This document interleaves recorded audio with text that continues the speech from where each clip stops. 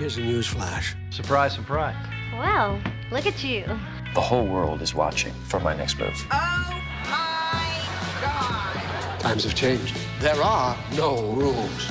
You're gonna love it. Hi, and welcome to Skip Intro, the podcast from Binge, all about the world's best television. Each week, we're here to discuss the biggest new shows on Binge, along with our dinner party recommendations, those shows that we're just desperate to talk to someone about. My name is John Boehm, here with Ali Herbert Burns, and together we look after all the great TV and movies that you see on Binge. Ali, this week it's something a little different. We're talking about two returning series. Yes. I'm so excited. We've got Barry season 3, which is finally back after a long COVID hiatus. This is a show that has a mad group of followers and, Emmy award winning and very, very clever. So I think lots of people waiting for Barry. And then we have The Flight Attendant season 2, which is back about a year and a half from its initial premiere at the end of 2020. So season 2 of that Kaylee Kuko crime thriller dramedy is also back. Awesome. Well, let's head to Hollywood for Barry. These people I take out, they're bad people. The money's good. It's a job. This heat is urgent. This is Ryan Madison. Familiar to my slaughterous thoughts. Hey, man. Are you new to this class? Help me out. Ryan, you're up. I'm going to do the scene with him. And action. Bill Hader's Emmy award-winning comedy Barry follows former Marine turned hitman for hire who attempts to pursue a career in acting while on assignment in LA. Swiftly moving between Hollywood satire and tense thriller, this beloved cult favorite returns to our screens for a third season on April 25th after more than 3 long years between episodes. Ali, I had to go to one of those time zone converter things to put in the 2 dates to see just how long it had been since season 2. And it is over. It's 3 years and 25 days. So that's not just COVID, is it? I think COVID certainly slowed it down. But yeah, I think Barry and The Righteous Gemstones are the 2 shows that I've had the most people ask me about when they're returning. And they're certainly not the biggest shows in the world, but I think it speaks to how beloved Barry is. Mel in our team that we've shouted out before absolutely loves Barry. And yeah, it's one of these shows that people are very keen to have back in their lives. So I'm very excited for its return. Awesome. So there's 2 seasons already on the platform, 8 eps per season. Is season 3 8 episodes as well? And does it drop weekly? Yep, it's another 8 eps dropping weekly from April 25th. Yeah, as you said, the first 2 seasons combined, they've had 30 Emmy nominations and 6 wins, including Bill Hader for Best Actor and Henry Winkler for Best Supporting Actor. And I think just because it's been so long, I think people have forgotten how sort of beloved this series is. So yeah, think back to 2019 when it won a bunch of Emmys. Not that any of us can remember anything before 2020. So ain't that the truth? Bill Hader's obviously portrays Barry, but is also one of the creative forces behind this and created it with Alec Berg. People will know his work from Silicon Valley and Curb Your Enthusiasm. So if you are listening to this and like Barry, all you need to do is write down April 25th. But if you have not watched Barry and any of the shows we're mentioning or any of the people that we're mentioning are piquing your interest, then please rush off and watch these 2 seasons because it's a tense show. He's a hitman. There's murders, there's gunshots, but it's also funny that I have to say this, but it's legitimately funny. This is sitcom, laugh out loud comedy. This isn't like a dramedy or has funny moments. This is actually hilarious. It's a very, very funny show. And you've also got a good love story going through the middle of it, but not in an love story way, but just as a driving motivator. Because we often talk about in shows where good people do bad things. You think about Walter White and Breaking Bad and, the decisions they've made along their life to kind of take them down the wrong path. This is almost a flip of it, isn't he? He's a survivor of kind of probably post-traumatic stress at war, like you said, an ex-Marine, and he goes down the path of the wrong choices and being a hitman, but he wants to have a better life. And so you kind of see that same constant internal struggle throughout the show of wanting to choose the right way. Yeah, he finds his people in this acting class, which is where a lot of the humor comes from because he is this ex-Marine who's killing people at night, but then he's learning lines and doing these ridiculous scenes and has Henry Winkler yelling at him. He is, and he's very close. So it's probably not a giveaway for people if you haven't seen this. This is kind of interesting way to place you. He is from rural America and he gets put on a job, a hit in LA, and he likes to kind of not get to know his victims, but kind of surveillance them for a while. So he kind of understands their surroundings and as part of his method in his hitman approach. And the guy that he's got a hit on is a wannabe actor who's been having an affair with the daughter of a Chechen mobster in LA.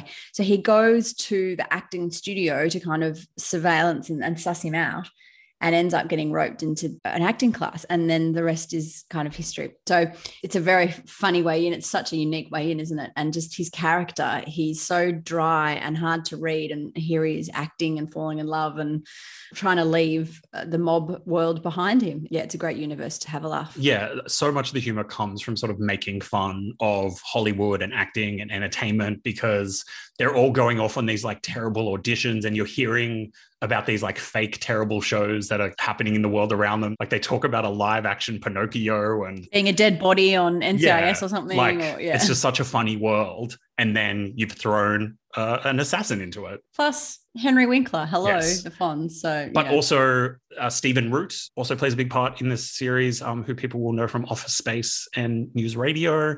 Anthony Carrigan plays one of the Chechen mobsters. He's great. He was in Gotham. The sort of police FBI people who are sort of tailing him are also sort of mildly incompetent and fumble over themselves. And the only reason I'm stressing that it is funny is because it's also about an assassin. but I guess that's where some of the humor comes from. Dark humor, yeah. It is legitimately funny. So don't let it's about an assassin get in the way of you watching it, if that is, maybe a hurdle for you. HBO cable channel is, renowned and built its heritage on acclaimed drama, but also great comedies. You think, and as you mentioned at the beginning with the creators that are involved in this is kind of bringing out the big hitters of some of HBO's most successful and fan favorited comedies. So I think if that's your enjoyment, you'll like Barry if you haven't already discovered it. Yeah, I just on that exact point, I found a quote from a review when the show first came out, and it was talking about the review was like, HBO does amazing dramas. Like, of course, everyone knows that. But then the reviewer went on to say some of the most moving and effective dramatic work is contained within HBO's half-hour comedies, and then it listed High Maintenance, Insecure, Getting On, Enlightened, Veep, Barry. So it just makes the point that HBO do this really well, and Barry's just the latest of it. Get on board if you're not already, and if you are, rewatch it with the rest of us. The first 2 seasons of Barry are streaming now on Binge, and season 3 is fast-tracked from April 25th and will be dropping weekly for 8 weeks. On Mondays, John? Monday afternoons on Binge. Mark your diary.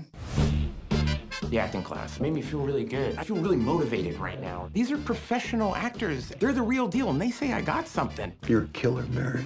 Acting is a direct conflict, being someone who anonymously kills people. Well, from one returning series to another, the Flight Attendant Season 2 arrives on Binge on April 21st. It literally feels like you're living in a spy novel. What's going on, Cass? I'm an asset for the CIA.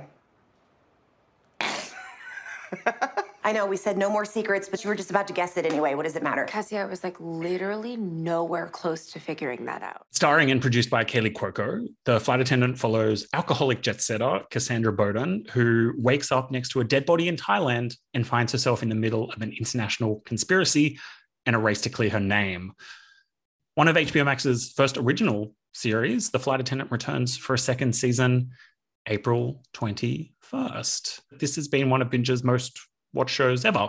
It is. It's definitely super, super popular. And I feel like for those that listen to the pod regularly, we only talked about this a couple of episodes ago as a shout out in my dinner party recommendation, because I was suggesting that people get on board, because what we've seen a lot with some shows that have had a long break during COVID or had a break during COVID is the initial audience for the series, but then how many other people have discovered it in the time off since we've all been at home watching telly. And I think The Flight Attendant, both from what we can tell from those viewers that watch it and how popular it is, regardless of when people join Binge, they discover it, is, I think everyone, we talk about this show in a couple of weeks. It had the, I guess, benefit and also maybe overshadowingness of coming out around the same time as The Undoing. Obviously, lots of people watched The Undoing, but a lot of those people also watched The Flight Attendant. So we know there's a ton of people who are looking forward to season 2 of this. In preparation for this, I listened to a podcast interview with Kaylee Cuoco, and I don't think you often hear people, producers of shows, like it seems like it gets thrown around a lot. But listening to this interview, Kaylee Cuoco produced this show. She's the driving force behind, she optioned the book. It was really interesting to hear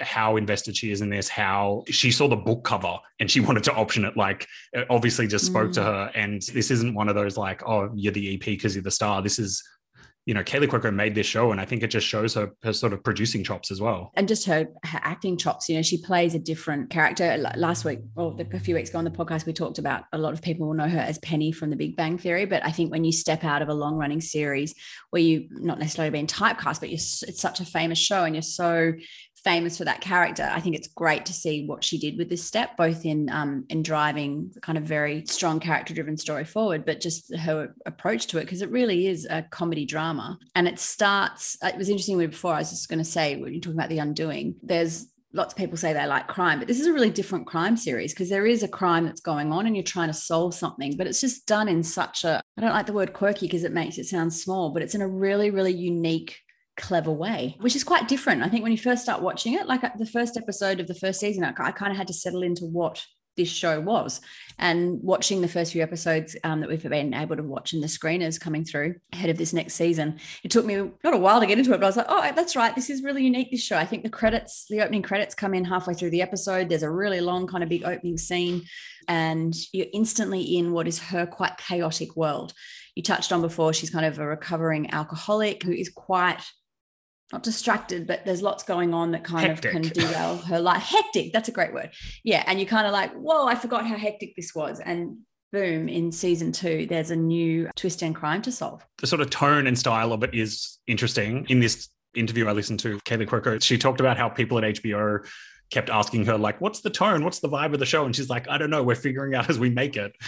And I think that's true because it is kind of hard to distill this kind of, again, quirky is the wrong word, but like hectic, funny, serious, global sort of vibe of the show because they do split screens, they do weird wipes between scenes. The split screens, which makes it feel so hectic because you can see kind of her point of view, other stuff that's going on. You're like, whoa, what am I watching? Definitely one where you kind of need to be watching it. You can't kind of walk out into the other room because you miss the animations and the graphics and the way they use the split screens and to tell the story, don't they? So and also like her sobriety and alcoholism and stuff, she talks to herself. She like flashes back to previous scenes to try to remember what's happened. It's such an interestingly constructed show. It is this globe-trotting show that's shot in however many countries and amazingly got done sort of in time for COVID for season 1. But season 2 sounds like it's just as globe-trotting. Yeah. Season 1, it starts with a crime. She's a flight attendant, international flight attendant, and there's a death of a passenger in Bangkok. And I remember watching this during the end of 2020, having not been traveling and seeing her open the windows in this glorious 5-star hotel and look out over Bangkok. And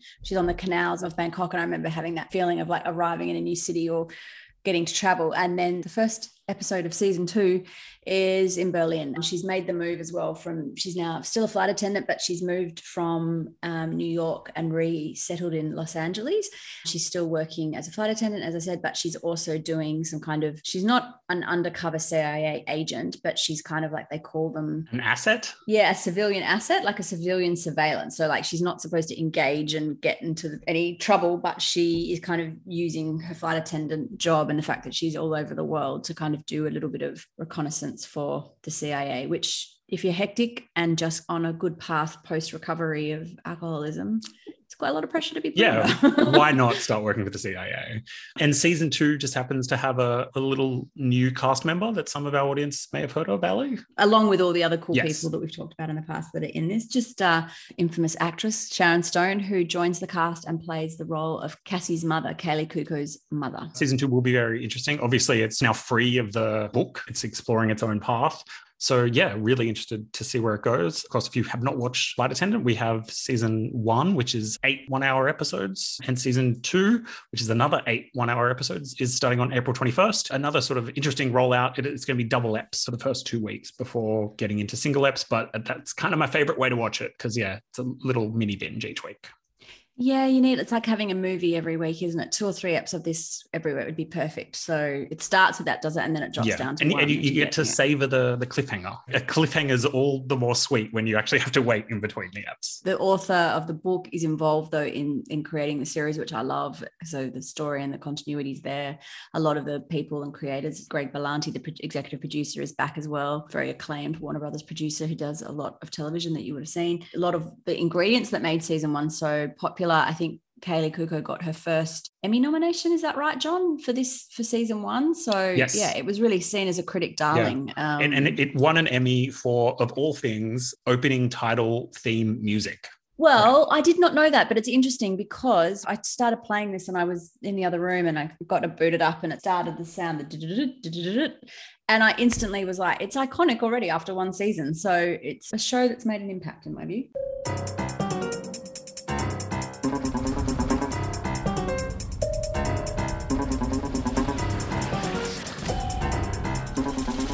John, dinner party recommendations for this week. We're laughing along this week, aren't we? We've kind of already had 2 comedies or a comedy drama in The Flight Attendant. What is your insider's tip on something we should look out for on binge? If we miss it in the carousel where you often hide, or don't hide, but put your John favourites, do let us know what should we look out for. A long weekend for lots of people around Australia, of course, with Anzac Day coming up as well. So a bit more time. Well, we have just had 2 sort of comedic or mildly comedic shows. So I thought I'd bring the tone back to the serious world. I do love a half-hour drama.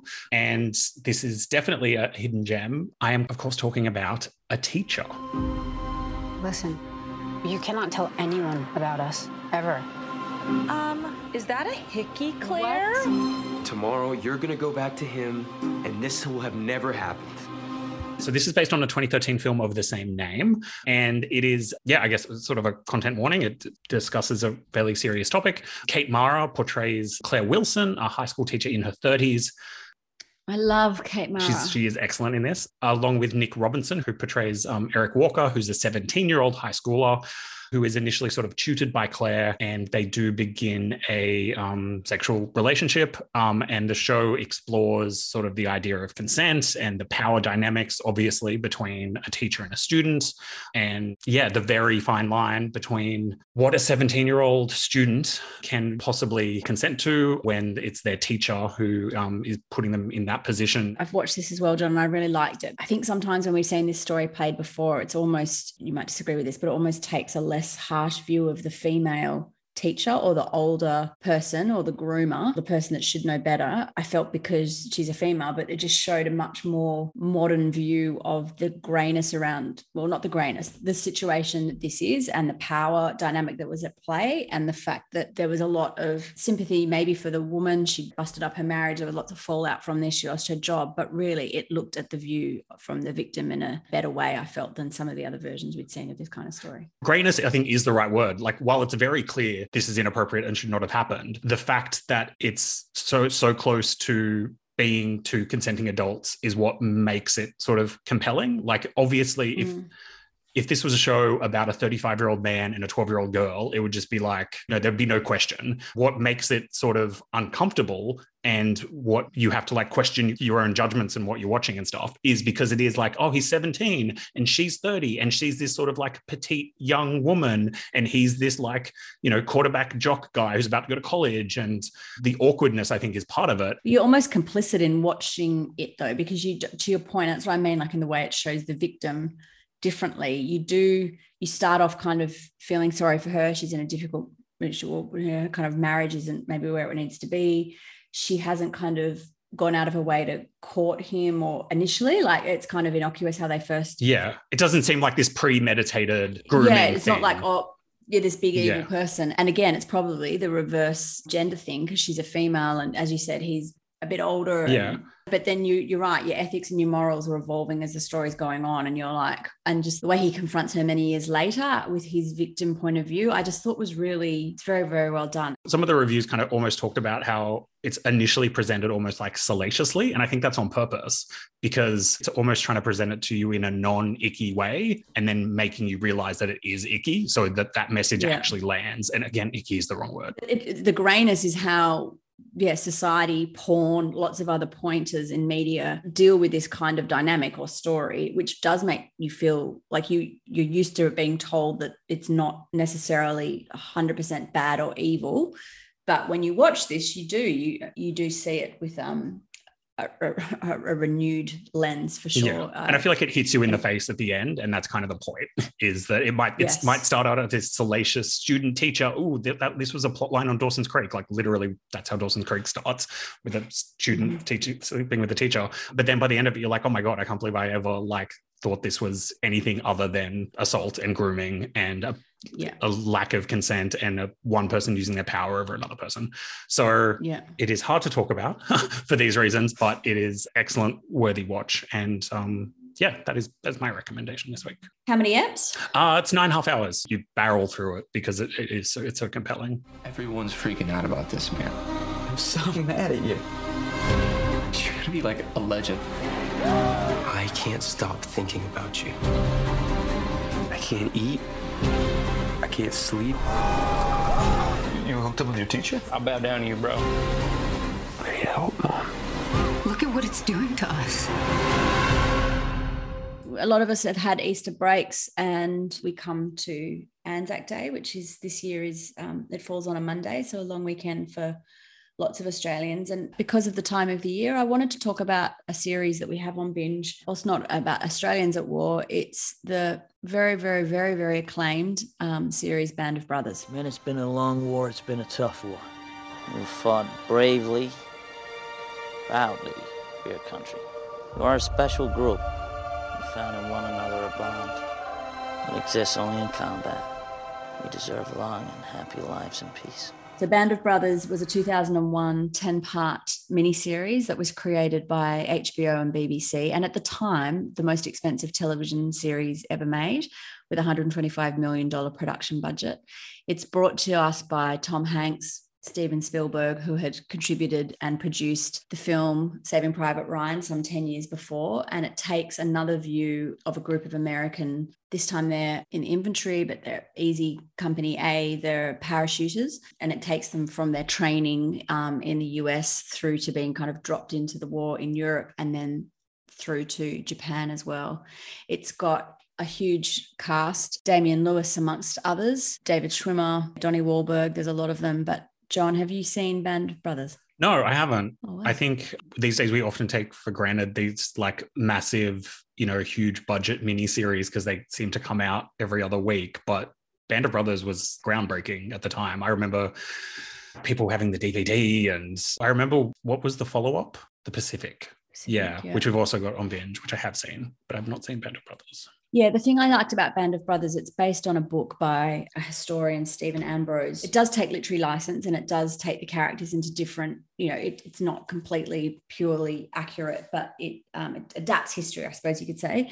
But it is based on historical events. The historian and author, contributed and worked on the series as well. So if you've seen Saving Private Ryan, and obviously with the kind of production budget that I've just said it's of that ilk in terms of it takes you deep inside a war, but the humans behind it and what they kind of went through. So it's 10 hours of some of the most acclaimed television you'll ever see. It won an Emmy Award and a Golden Globe back when we had the Golden Globes for Best Miniseries in the year that it was made. I think it's one of the most highly rated series in the history of television on IMDb and Rotten Tomatoes and pretty much every kind of register that you can find. And it is, a very impactful series. Each trooper will learn this operation by heart and know his and every other outfit's mission to the detail. This is not Dog Company. This is not Fox Company. This is Easy Company. And under my command, this will be the first and finest company in this regiment. Why are you here, Private Gordon? I want to be in the airborne, sir. This week on Skip Intro, we talked about the returning seasons of Barry and The Flight Attendant. I suggested that you check out A Teacher, and Ali recommended Band of Brothers. All of these are streaming now on Binge, with new episodes of Barry and Flight Attendant dropping weekly. You can find Binge on your favorite device. My name is John Boehm, joined every week by Ali Herbert Burns. Thank you so much for listening. This podcast was produced by Dan Barrett with audio editing and mixing by Chris Yates. And we'll be back next week with more recommendations for what you should check out on Binge.